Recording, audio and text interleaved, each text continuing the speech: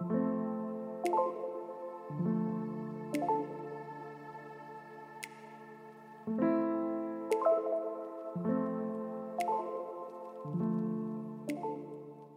name is Dario Hasenstab. I have 2 degrees in international affairs, and I'm here with Walter Hagritz, a former university professor of mine, as well as an IR consultant.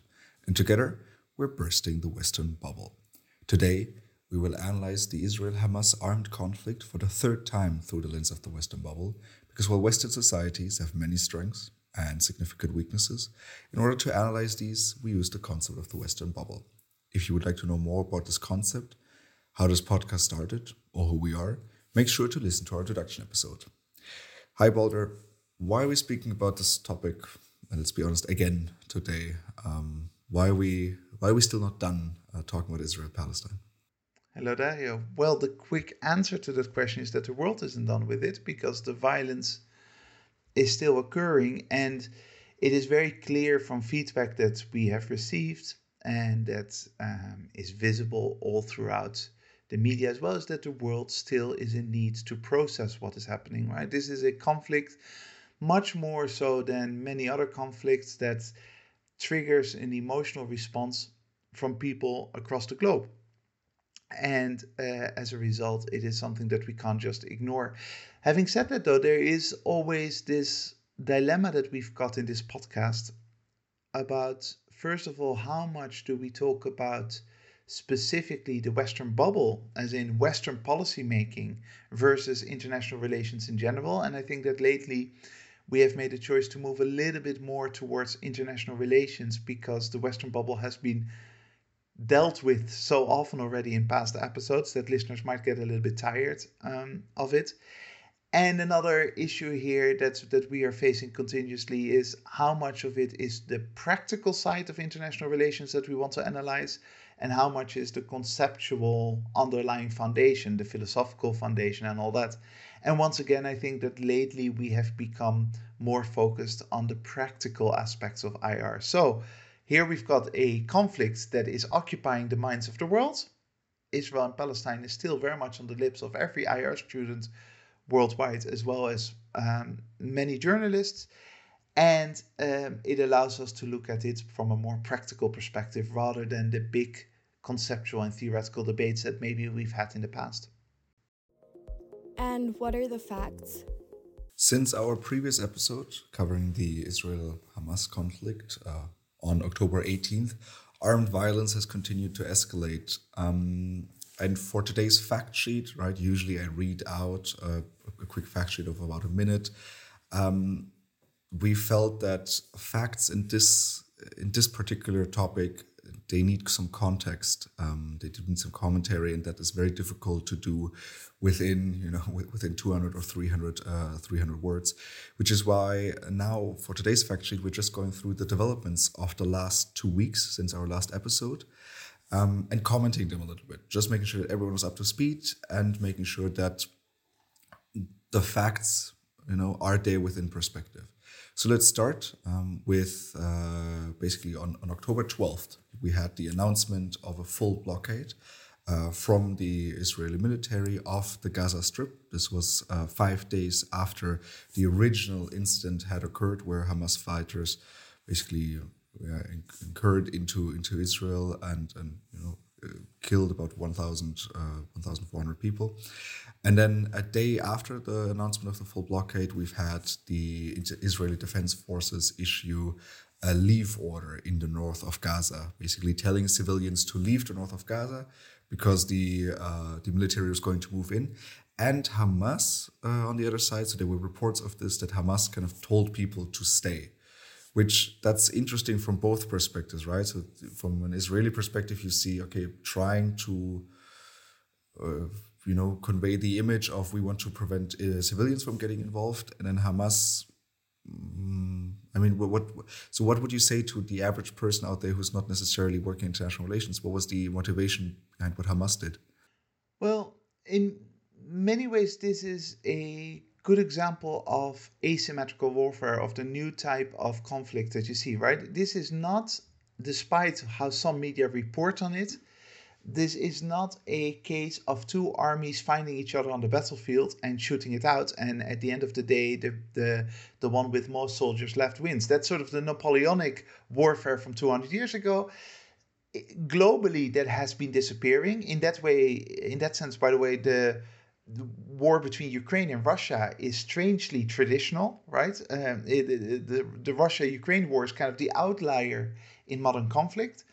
The violence in Gaza is very modern in the sense that you've got one militarily completely dominant force, Israel, and then you've got sort of the guerrilla tactics, the informal resistance without a formalized military structure by Hamas. And of course, Israel would love for the X number of Hamas fighters that are left to just be isolated from everyone else, because Israel could easily wipe them out. They could literally, with missiles, Israel would have no problem killing Hamas fighters if they could isolate them. Of course, they can't isolate them because they're surrounded by millions of civilians who are not fighting Israel, who are just Palestinians trying to survive and live their lives. And of course, for Hamas, that is a useful fact, because that means that they can hide among the crowds. Also keep in mind that even though there are some clearly identifiable Hamas fighters, a lot of those who might at some point take up arms against Israel don't walk around with a t-shirt, "I'm with Hamas." They are actually very difficult to distinguish from your average vegetable seller or your average doctor or your average whoever. And so this idea that Israel kind of has is there are, let's say, 1,000 Hamas fighters there, and if we kill them, then we've won the conflict. Hamas doesn't want those 1,000 fighters to be killed. But on top of that, even if you were to kill those 1,000 fighters, there will be another 10,000 that tomorrow might take up arms and that you can't identify being Israel, right? So you have this really weird situation at the moment where Israel just would like to proclaim victory by targeting those that they believe are right now resisting Israel with violent means. Whereas the reality says that even if Israel were to succeed, that doesn't solve any long-term issues. And then, right, a few days after this, so on October 17th, we've had, and right, this is difficult now with regards to facts, and especially in today's environment, we've had the Al Ali Hospital explosion, I'm going to call it for now, where a significant amount of people have died. And this is about as much of a fact as I'm willing to give, because everything else we don't know. There is reports from all sides. There is intelligence reports from the Europeans, from the Americans, from the Israelis. There's what the health ministry in Gaza says. There are different accounts to who caused this explosion, who is to blame here. But this is basically the reason why we're not going to engage in any of this, because it's terrible that something like this happens. It's terrible that people die. It's terrible that something like this happens in and around a hospital. But it's maybe harsh to say this, but we are not necessarily, for the purpose of this episode of analyzing international relations, we're not necessarily interested in a singular event and the resulting blame game, because it doesn't help us understand the dynamics that lead for this singular event, well, for this event to be occurring at all. Yes, and even from a policy perspective, and even from if you're an outsider and you want to somehow provide value to the situation, bring somehow peace to the situation, then the actual question of what exactly happened at the hospital and who actually did it is just not a path that leads to productive outcomes. In the sense that, of course, it's vaguely interesting to know, was this an Israeli operation gone awry, or was this Hamas somehow being very cynical in their tactics, or whatever reality is vaguely interesting to know. But whatever the answer is doesn't help us in solving the overall problem. The overall problem is a bigger problem. It is an environment in which this violence happens. And what you see a lot in the media, certainly social media, is that people discussing the hospital are trying to basically get ammunition to blame the other side, right? If you're pro Israeli, whatever that means, then you want to be able to say, oh, it's just Islamic Jihad being evil and killing their own citizens. If you are pro-Palestinian, whatever that means, you're going to say, oh, look, the Israelis, they don't care about civilians, they don't care about casualties. And it gives you ammunition to fight the war of words. But that war of words is not really useful or in any way conducive to better outcomes. What we need to look at is, how is there an environment in which a hospital gets bombed in the first place? How is there an environment in which children die every day? As we speak, children are dying. What has led to that environment, and how can we stop that environment? And those questions are much more meta, big questions, rather than those endless debates about specific details. And the result of this explosion was that a day later, Biden arrived in Israel, right, to meet with Netanyahu, and he was supposed to continue to Egypt afterwards, to have a bit of a summit with Egypt and Jordan. However, that summit was cancelled, right, over basically this explosion at the hospital.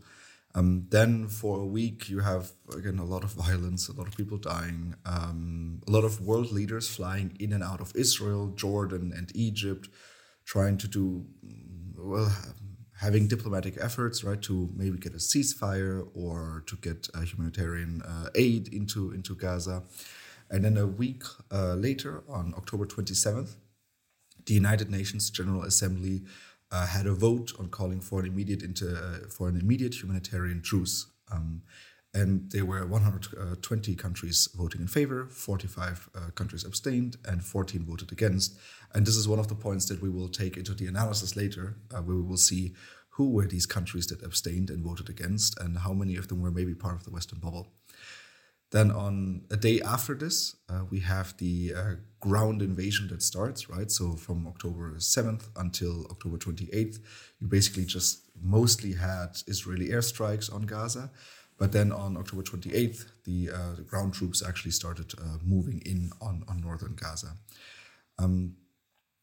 Again, you have a lot of, now is the time where you have a lot of terrible images coming out, a lot of, right, the hospital bomb, the hospital explosion, missiles targeted at refugee camps. Again, whatever that really means. It's just, I want to stay away from making too factual statements. But here you now see a bit of an international, right, concern about the humanitarian situation, and you see Netanyahu kind of trying to give a soft stance by allowing more aid trucks into Gaza, but at the same time ruling out a ceasefire and declaring a time for war. And then a few days ago, just 3 days ago, again for context, we're recording this on November 5th, but on November 2nd, Israel allowed Palestinians with foreign or dual nationality to leave Gaza for Egypt, and Egypt allowed this as well. And the last fact that I want to end with this fact sheet is that as of November 2nd, 9,000 Palestinians have died in Gaza, with 32,000 being injured. And since October 7th until November 2nd, 1,400 Israelis have died, with 5,400 being injured. What is the bubble? So when we now move on to the bubble perspective, let's start with the vote that we had in the United Nations General Assembly. And I read out the results earlier, right? That 120 countries voted in favor and 45 abstained and 14 voted against. And right, this resolution called for a humanitarian truce and also tried to stay away from the politics in and around it, right? They said, we don't like killing on either side, but let's please stop dropping bombs, all sides, everyone, please stop dropping bombs. In itself, maybe not the most controversial resolution that we've seen in the United Nations General Assembly. Let's focus on the countries that have actually voted against. I think there's two countries which aren't necessarily a surprise: Israel and the United States. Right? That was to be expected. That's to be expected. I think it's also worth pointing out before going to the country specifically that no, it's not a controversial resolution at all. But these resolutions are also kind of symbolic games. They don't have any practical value. The UN cannot force Israel, doesn't have the means to force Israel to do anything, right? So it is more creating a symbolic narrative that maybe over time put some extra pressure on the Netanyahu government, and that's about it. So it is a uncontroversial text in itself. It should be uncontroversial in itself, and it is a text that has very little practical implication. So in that sense, we shouldn't overvalue the importance of such a vote. However, looking at these specific countries is interesting from a perspective of where do countries stand with respect to this, right? So it's more like a signaling to the world, hey, we are this country and we believe that this is right. So it's basically a way of communicating of countries where they stand on international affairs, way more than any practical outcomes coming from General Assembly votes. Um, yeah, so Germany will always, in these situations, of course, abstain or, depending on the text, vote against. That's reasonable. We know that from Germany. That is very much related to the conversations we've had in the past in this podcast about German recognition of its own history that you're very familiar with, and the way that Germany has processed its own past relating to the Second World War. That is something that Germany will not escape, and I don't think that anyone will blame Germany for that, right? That is just a given. I hope not. Now, it would be silly if people were to aggressively go after Germany in that sense, because Germany are not the bad guys here. They are the ones who just are trying to be very, very careful given the destruction that was caused in the past in their name, right? So I know there has been some criticism from parts toward Germany, like Germany being the most powerful country in Europe, and therefore they need to take a stronger stance on this. Let's allow Germany this safe space. But then that's I'm glad that you're giving my country the safe space here. Then let's not give your country that honor, because the Netherlands also abstained. And what's Balder? Go ahead and defend yourself. Speaking, representing all of the Netherlands. This is today's tone and how we talk to each other. Defend yourself and explain why the Netherlands abstained. Oh, how well you know me! Defending the Netherlands is really my favorite pastime. No, there is no defense for that. It is incredibly dodgy that the Netherlands finds it apparently not in their interest to vote for a humanitarian resolution like this. So unlike Germany, the Netherlands shouldn't be given such a safe space.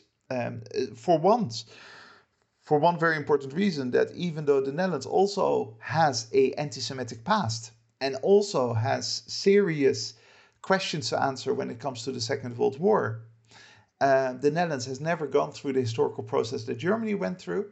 So the Netherlands cannot claim a position of, hey, you know what, we just have to be very modest because of our darkness in the 20th century, because the Netherlands has never accepted any serious responsibility in that sense. For the Netherlands not to be able to say, hey, you know what, let's have a ceasefire, let's help people in need, let's keep babies from dying, is simply outrageous. And I am deeply, deeply ashamed and embarrassed that the country that represents me, I've got a Dutch passport, has taken this approach. There's basically nothing good to say about that, unlike the German case. Right, and I mean, obviously, the Netherlands stands representative here for the West, because out of the 45 countries that abstained, and also out of the 14 countries that voted against, a suspicious amount of countries are Western, right? So we're talking about Slovakia, Serbia, we're talking about Lithuania, Latvia, Finland, Canada, where you see that the West once again seems somewhat isolated here on the international stage. Absolutely. And it is not just a matter of the countries abstaining and countries voting against. If you look at what Canada, for example, tried to do, Canada is always sort of the more diplomatic version of the United States, right? The two have, in many ways, a very similar outlook on the world, but Canada tries to get there through diplomatic means, and the United States often does it through their hard power methods. Canada tried to introduce a amendment to the resolution saying, "Hey, we will vote in favor of this resolution as long as it clearly states at the beginning that Hamas is kind of responsible, that Hamas started all of this." And that has nothing to do with the resolution, right? So it is not just the West taking this position of voting, but they actively try to give cover to the violence that is happening at the moment in Gaza. And they try to make it easier for the Israeli government to continue this very destructive policy, this very destructive approach to the situation. And so that is something that the West has to reckon with, especially given that isolation that you mentioned, namely that the rest of the world doesn't accept this anymore. The rest of the world is fed up with this. And in a 21st century where the world is realigning, we just did an episode on that, where countries are no longer beholden to Western geopolitics and they can actually choose to go with China or with India or with Latin America, or they can take their own position within global affairs. This isolation of the West is deeply, deeply damaging, not just to Canada, not just to the Netherlands, but also to the West as an entity as a whole. They have lost their moral high grounds. They have lost their ability to influence the world in any significant moral or narrative way. Yeah, there's a few countries I wanna single out still who voted against. I mean, we already talked about, right, Israel and the United States voting against. That obviously makes sense. Then there's a surprising amount of small islands, so Fiji, the Marshall Islands, Micronesia, Tonga, who also voted against. What's the deal here? Is this are these just are they all very closely allied with Israel, or is that maybe pressure from other bigger players? Well, I mean, there is this big monster on one side of the Pacific called the United States, right? Which is, of course, very, very influential in the politics of these smaller island states. Um, but there is another additional issue, namely that a lot of these countries have a very strong Christian tradition within their own populations. And those, especially the evangelicals, once again, are a group that are naturally supportive of Israel, right? That are naturally on that side. So it's a combination of the geopolitics of just being, if you like, in the sphere of influence of the United States, but also having some inherent, genuine sympathy towards Israel that they might not have for the Palestinians because they don't have such a relationship with the Arab world or with Palestinian history. So you and the listeners know that I sometimes like to take international relations ad absurdum, and kind of just point out how ridiculous these things is. And I'm trying to think how is this playing out, right? So everyone knows this vote is coming up within the United Nations. Do you think that the U.S. ambassador to the United Nations takes the time to talk to these islands individually and say, "Oh, we should vote with us"? Do you think that it's a text message of "make sure you vote with us," or do you think that it's just assumed and they just know that they have to vote with them? I expect that this is advisor, so it's advisors from the US, not certainly not the US ambassador, advisors to the US who just have a quick conversation in the hallways with whoever represents these countries, right? There is no these are really simple, straightforward conversations because, like I said, it's not simply a the order from Washington. It is also a natural tendencies for these countries to vote in this way, and so these two things come together, right? there's a bit of bribery in the UN as well, right? That is important to realize. Bribery in the sense of not direct corruption, but in the sense of, okay, if I vote now on behalf of Israel, will Israel give me something? Will the United States give me something? Um, there are, for example, cases like that when it comes to Japan influencing landlocked countries to vote in favor of whale hunting within the UN, right?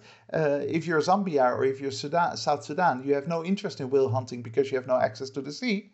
But if Japan offers you sufficient diplomatic and economic support, then you're happy to go along. And that's kind of what you're seeing here as well. So it's a number of factors coming together. These shouldn't have been very difficult conversations. What's the international relations context?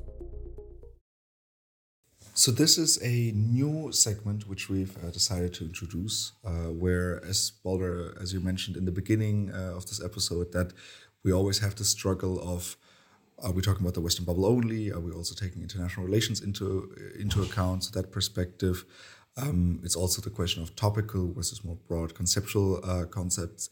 We decided to solve this a little bit through introducing this new category. So what's the international relations perspective between the bubble category and between the damage category?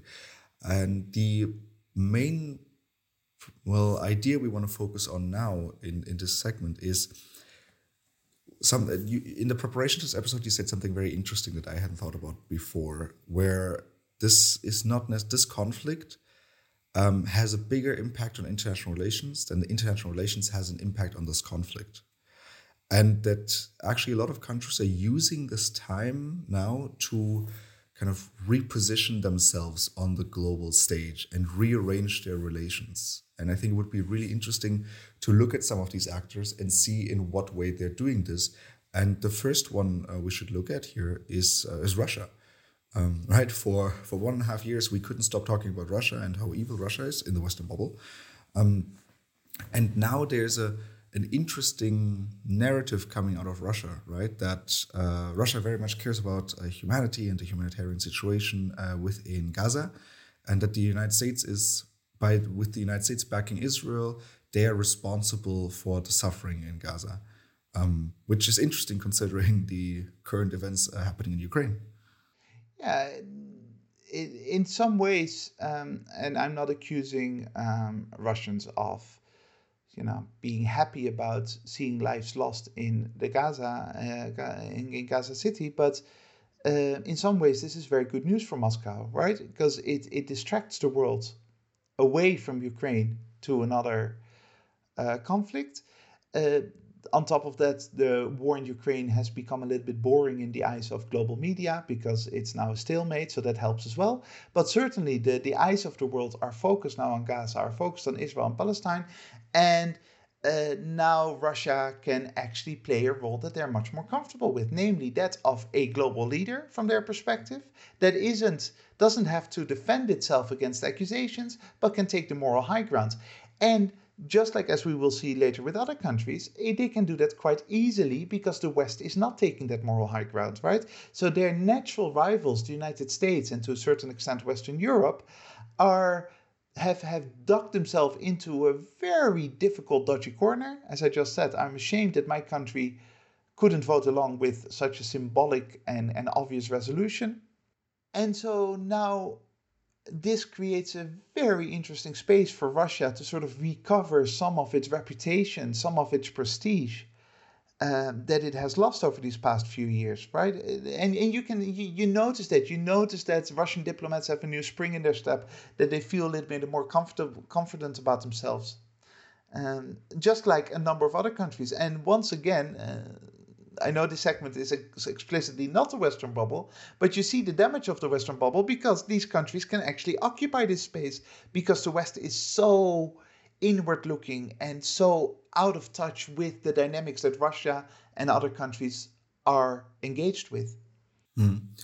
Another country here is Turkey, as well, particularly Erdogan, right? I mean, we do like to focus on individuals here in this podcast as well. And Erdogan, right? I mean, he's listeners know from past episodes that I don't really like the term populist because it's also one of those terms that has been used way too much in the past. But if you go back to the original sense, right, of let me just do whatever is popular right now, I think Erdogan is a textbook populist because he started out in the beginning of October, right after this happened and the violence started escalating. He started out as portraying himself as the mediator, as he has already done with Ukraine and Russia, kind of increasing the importance of Turkey in the world, using foreign policy to boost his domestic popularity. But he very quickly realized that there's no interest in mediation right now. It is not from Israel, I don't think, particularly from Hamas. And then he shifted very quickly, like a good populist does, and basically went a bit more towards the anti-Israel hype train. I mean, this is also because of his ideological similarities to the organization of Hamas, or the background of it. Right, it's both political Islam, and you see this very intensely right now, especially because Turkey has recalled its ambassador from Israel. They've really tried to improve relations over the past few years. And Turkey is realigning itself as well. Yes, and this is the first bit that you said about Turkey is the example of the other side of the way you quoted me before, right? So even though international relations is shifting because of this conflict, the ability for a country like Turkey, the ability for international relations in general to influence the actual state of affairs in Gaza is minimal because Israel is pretty much um, fail-proof in that sense. They cannot be pressured into doing things or not doing things if they choose to go the other way. Israel, because of their long history of entrenchment and their automatic support from the West, from the United States, from Germany, from Western Europe, means that the rest of the world, especially Turkey, has very, very little influence on the Netanyahu government. So then obviously the way to go about it, if international relations can't have an impact on the conflict, is for international relations to use that conflict for other means. And that's exactly what you see right now. Turkey, just like Russia, is trying to carve out its own sphere of influence, where the Middle East is a very, very important pillar of that sphere of influence. And this aligns with their intuitive, certain with Erdogan's government's intuitive position anyway, and they will probably reap the rewards in the long term from this. Another country that's a democracy, but very much a personalistic government, or has been a personalistic government for quite some years now, is India, with Prime Minister Modi. And here, honestly, I'm confused. I mean, this is because India is a bit out of my comfort zone when it comes to international relations. But India has been very much aligned to the West almost, right? Very much been on the pro-Israel side. Again, whatever pro-Israel means. Yeah, well, India is a very interesting case. This would have been unheard of 20, 30 years ago with India always has had this kind of non-aligned humanitarian approach to international relations, very much siding, if you like, more towards the Palestinian side of the conflict, more towards the Arab world, also because of the very diverse nature of religion within India itself. But since Modi became prime minister, and let's remind our listeners, a Hindu nationalist, very much internally focused on a, if you like, a conflict between Hinduism and Islam within India, you see a realignment of India also in terms of moving away from Arab states, moving away from the Muslim world, and moving towards Israel. On top of that, the fact that India has kind of started to disconnect itself from Western geopolitics. India no longer sees itself simply as a democracy among many other democracies, and therefore we need to side with the United States and Japan and Western Europe. No, India now sees itself as a global leader, aggressively positions itself as such, and in their calculations that requires them to get closer to Israel. So you have a real shift in the approach that India takes when it comes to this conflict. 25 years ago, they would have not hesitated for one moment to vote with a resolution like this. Now, because they are disconnected to the West, but they do have to realign with Israel and away from the Muslim world because of internal politics, India is changing its behavior very, very explicitly. Yeah. I mean, right, from my perspective, my first thought when I heard about this was about that Israeli spy software Pegasus, which Modi is also accused of using, particularly when it comes to critics, other politicians who might have a stance on Kashmir that doesn't align with his own. Very, very clearly so. Keep in mind as well that India is at the moment, certainly at the diplomatic level, very much seeing itself as a independent voice, right? So, hey, we want to use Pegasus spyware, we will use Pegasus spyware. We don't have to listen to the moral preaching from our former colonial overlords. We don't need to accept any neocolonialism anymore because we have outgrown them. We have outgrown the West. Our concerns are much bigger than anything the West can throw at us. And you see India as a result behaving like a completely different animal than they did for any of their previous history. Mhm. The next player is Saudi Arabia. As most of the listeners will know, a country that I've looked at a bit in the past, and Saudi Arabia has been quiet, very quiet. There has been the initial statement of condemnation. They voted yes on the resolution in the United Nations General Assembly, but very quiet, suspiciously quiet. And I should go back for a second 3 weeks ago when the media and the initial interpretation of what Hamas did among many media voices was, oh, Hamas wants to ruin the peace process between Saudi Arabia and Israel. And my reaction to that straight away was, if Hamas has that, I can't look into the minds of the Hamas leadership, but if that was their goal, then that's a really silly idea because it's not going to happen. And that's exactly how you're seeing it play out right now. So Saudi Arabia put out a statement relatively quickly within the first week, I believe, saying, hey, we reject the aggression of Israel against the Palestinian people. We are freezing any communications with Israel for the time being. And that was it. So everyone can understand that behind the scenes, communications between Israel and Saudi Arabia are just continuing as they have. And 3 months from now, they will formally continue. They will be resumed. Saudi Arabia has too much at stake when it comes to connecting to India, when it comes to repositioning itself on the world stage, trying to move away from its oil-dependent economy, Vision 2030, and all those kinds of big projects, all those big plans to make Saudi ready for a world where oil no longer rules the waves. And to all of a sudden drop Israel from because of moral concerns towards Palestinian people is too much to ask from Riyadh. Riyadh is not willing to go that far. And so Saudi Arabia takes a step back. They are not directly affected by it. They've put out their statement and they're just waiting for the time until at some point they can resume talks with Israel. I mean, from my perspective, after having looked at the country for a few years now, it's well known that the older generation of Saudi princes, especially the influential ones, and particularly the king, are still very, very connected to the Palestinian cause. And the younger generation, very much the one that's in the driving seat right now, is a bit more pragmatic with it, right? Especially with regards to Vision 2030.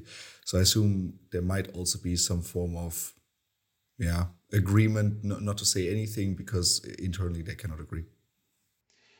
Yeah, and it's very clear that Saudi has taken this position, has made a very clear choice about 10 years ago that it is time for the younger generation to take over, right? Despite tradition, despite seniority and generational authority and all those kind of things, uh, there was a clear understanding, which is in itself very sensible, that in order for Saudi Arabia to make a very difficult transition away from its oil dependence, they need to give the younger generation the reins. And this is not just Mohammed bin Salman, this is not just the crown prince, this goes way beyond that, right? And as a result, I think that without having any insider knowledge, that within Riyadh, the older generation is eating a bit of humble pie at the moment and saying, look, yeah, hey, we don't really like what's happening, but we have to accept that our sons and our grandsons are now going in a different direction. Then I think when we talk about China, I think this can be rather quickly, simply because I mean China is giving its usual its usual statements of we don't like aggression. Please don't have war, have peace, and trade with us. And once again, it fits perfectly into their long-term narrative. The West is making it extremely easy for them because the West cannot claim the moral high ground here. And so China is in a very comfortable position within the UN and elsewhere.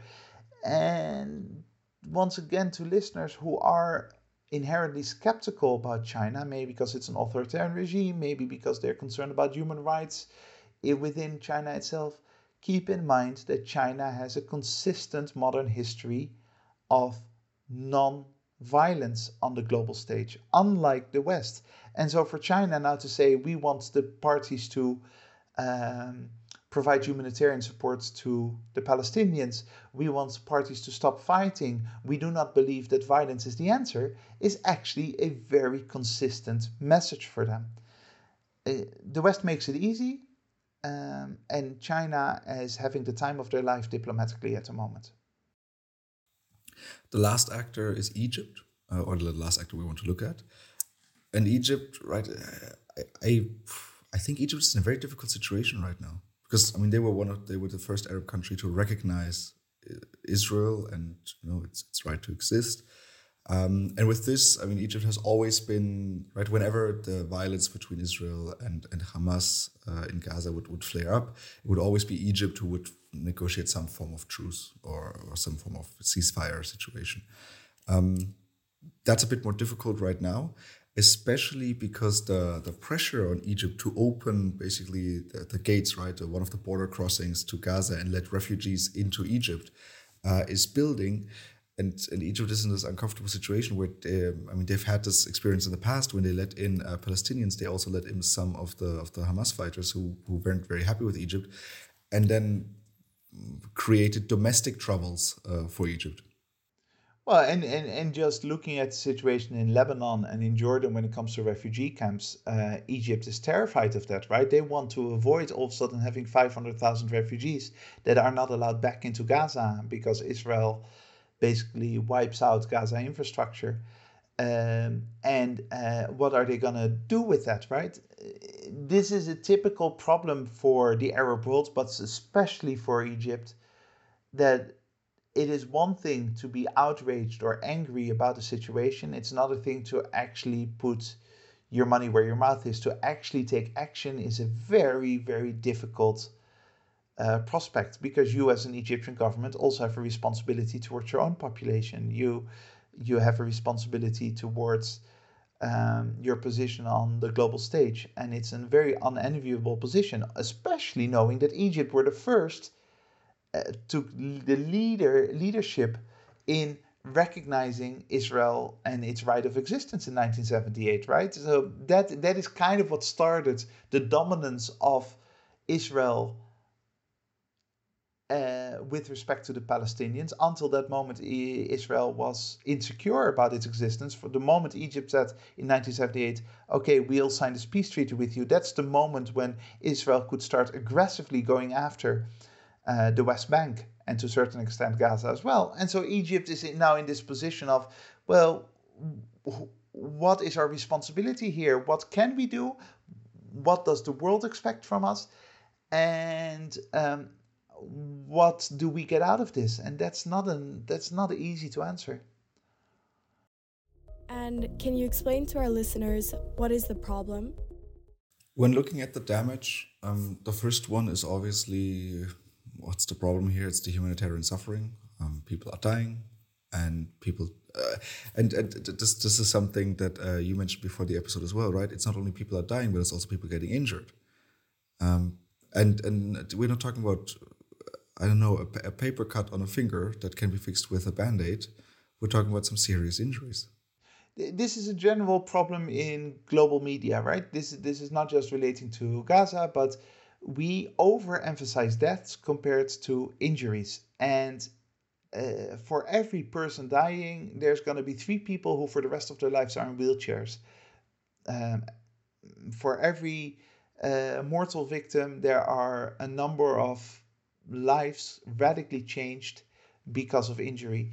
And we, for some reason, are less emotionally involved in that because death sort of triggers a reaction that injury doesn't.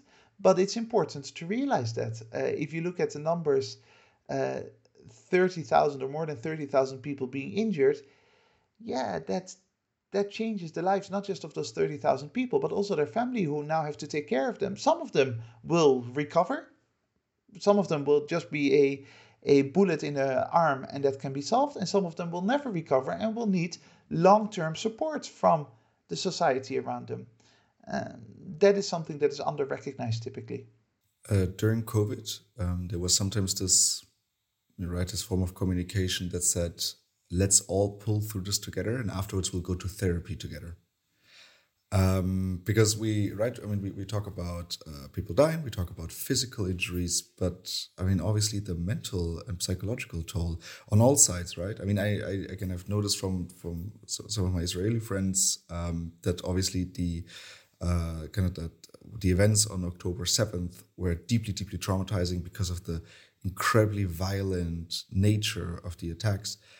But the 2 million people in Gaza right now, right, who have to flee, who have very little to eat, who have probably no clean drinking water, no access to any form of medicine, and who have bombs raining down on them all the time. I mean, you have 2 million traumatized people who all need therapy. I don't know if there's that many therapists in Gaza, and I'm pretty sure they're not.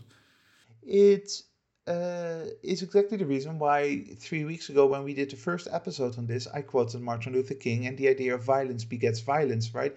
The violence that is being committed right now leads to a long-term violent backlash internally within Palestinian society, within the minds of the Palestinians, but also lashing out in the future again towards Israel. And this is one of those big problems that sometimes if you read articles or you hear news reports these past couple of weeks about what's happening in Gaza, the idea is, okay, there's X amount of Hamas fighters, and as long as Israel kills those Hamas fighters, then it's done.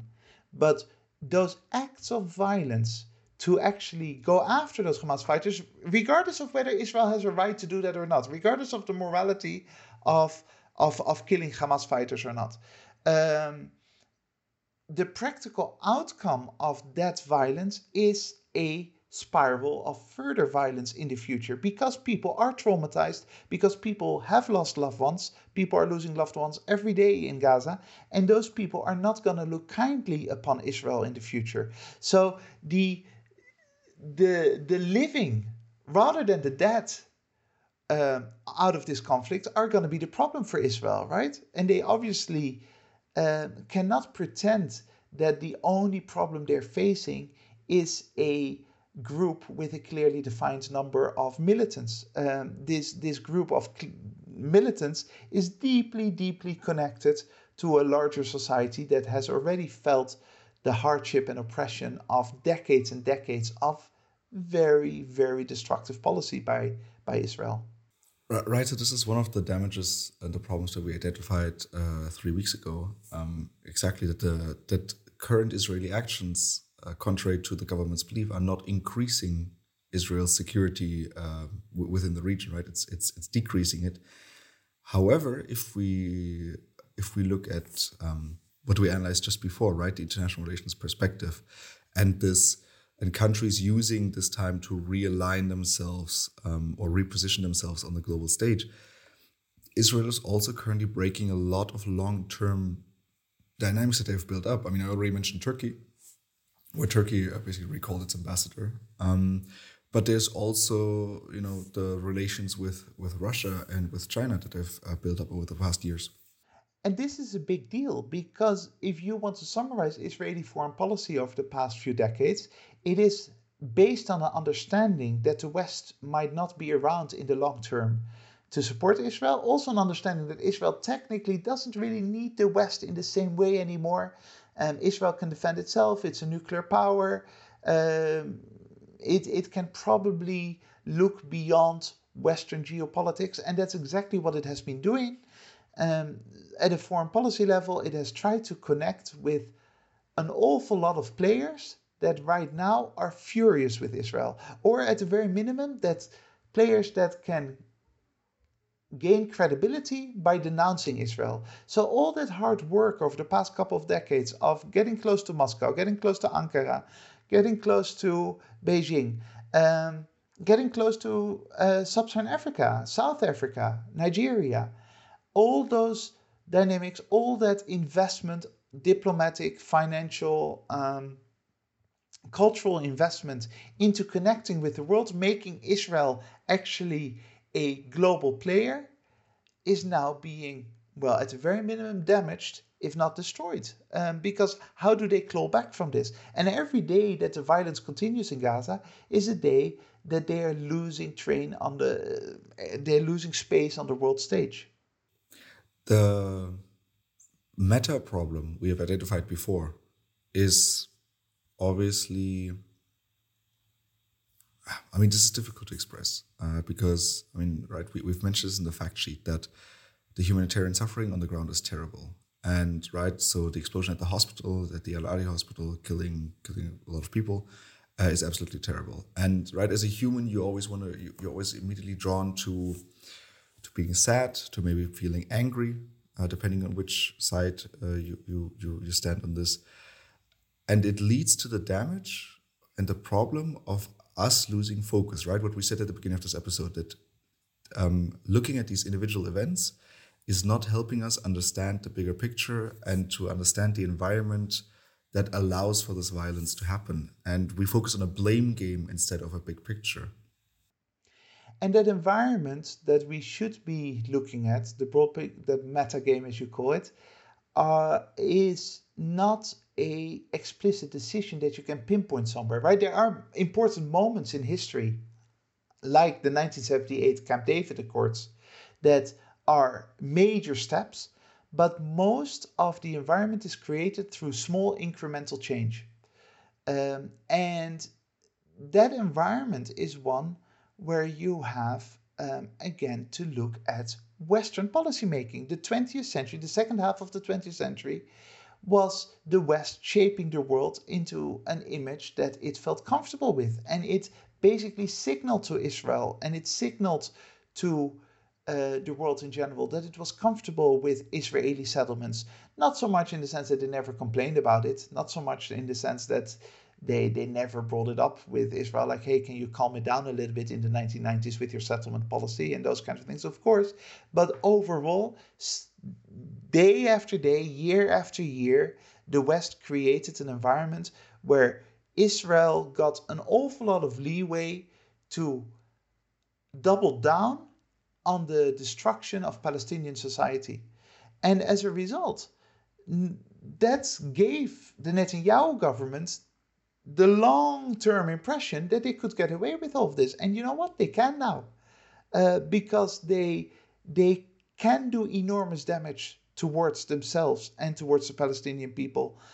There is no backlash directly visible. The backlash will be a realignment of a world where Israel will be more isolated and the West is once again losing further influence. But in the short term, Israel can do what it does. There is no control mechanism over Israel because it has had this very long-term environment that's been created by the West. On top of that, internally within Israel, it's very, very useful and important to look at the domestic dynamics, right? A state that started off as a very secular or socialist almost state, full of hope towards the future after the enormous destruction that the Jewish people had faced during the Second World War. And the moment that the state of Israel is essentially secured in its existence is the moment that secular society takes a step back and starts giving more and more power to the orthodox, kind of extremist religious right of Israeli society. Once again, that is a process of decades. Once again, that is something that now informs the policymaking that exists in the Netanyahu government.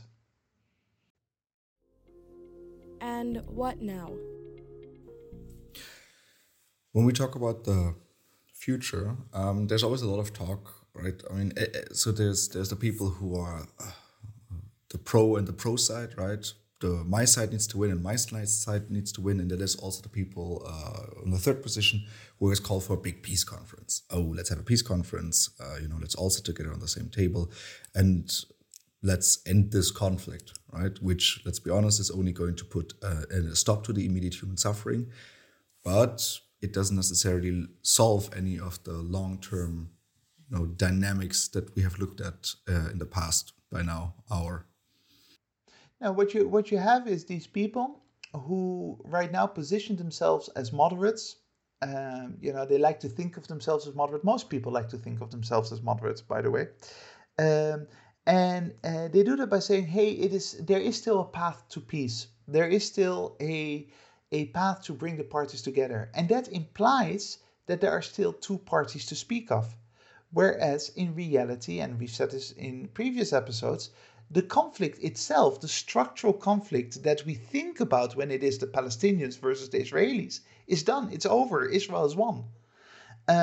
So whenever then someone with their voice of moderation and trying to sound reasonable says, let's get a peace process going, let's look at how we can bring peace, they don't recognize the reality that there is no peace to be made in a situation where one side has basically been wiped out, because that's essentially the reality of the Palestinian people. That doesn't mean that you can't look at solutions, but those solutions are different types of solutions. They're not one where the Palestinians and the Israelis, a little bit like the 1990s with Arafat, go to New York and triumphantly agree that from now, peace for our time. From now on, we will live together in harmony. That's not going to happen. But the solutions that can occur are not so much about bringing those two groups together, but saying, what can we do with the ashes from this conflict? The Palestinian society has basically been burned to the ground. There is very little structural institutional identity left, neither in the West Bank nor in Gaza. What can the global community do to actually now help the Palestinians? That has nothing to do with, creating an emboldened enemy for Israel, because that enemy is essentially gone. Hamas is a group that uses terrorist tactics to still fight Israel, but nobody thinks that Hamas will somehow reconquer lost territory. It's just not going to happen. So the question is, how can the Palestinians right now be helped after 70 or 80 years of suffering? And that will require the West, the Arab world, to change their mindset and to change their approach to this problem. There are 1 million refugees, Palestinian refugees. Can we please find a way for them to lead normal lives outside of refugee camps? That might not mean going back to their homelands, because Israel will not allow that. But maybe they can settle elsewhere. Maybe they can be given at least the opportunity, if they want to, if they choose to do so, to be given a house in London or Paris or New York, or in Riyadh or elsewhere. let's see what can we do with the remnants in Gaza that have been now further destroyed, of course, by the last 3 weeks. How can we help people in Gaza at least have some semblance of a normal life? The babies that are born now in the West Bank, how can they be provided an education and a lifestyle that allows them to shape their own future? If the world were to come together to focus on that rather than big talk about peace and Palestinians versus Israelis, then that would actually have practical impact. But in order to do that, the first step is to recognize that there is no peace possible anymore, and certainly not a two-state solution, because there is no room for a Palestinian state as long as Israel refuses to go back to borders that are long gone. This seems like a great moment to end our third conversation on the Israel-Hamas armed conflict. If you have any questions, comments, or regards, make sure to send us an email to thewesternbubble@gmail.com, and we will try to incorporate them in our following episodes. Thank you very much to the listeners for joining us today. Make sure to join us again next week when we burst the Western Bubble. That is from my side. Balder, which closing quote did you pick for us today? I went back into a comfort zone, namely looking at the great Mark Twain, who is the solution for any quote if you ever look for one.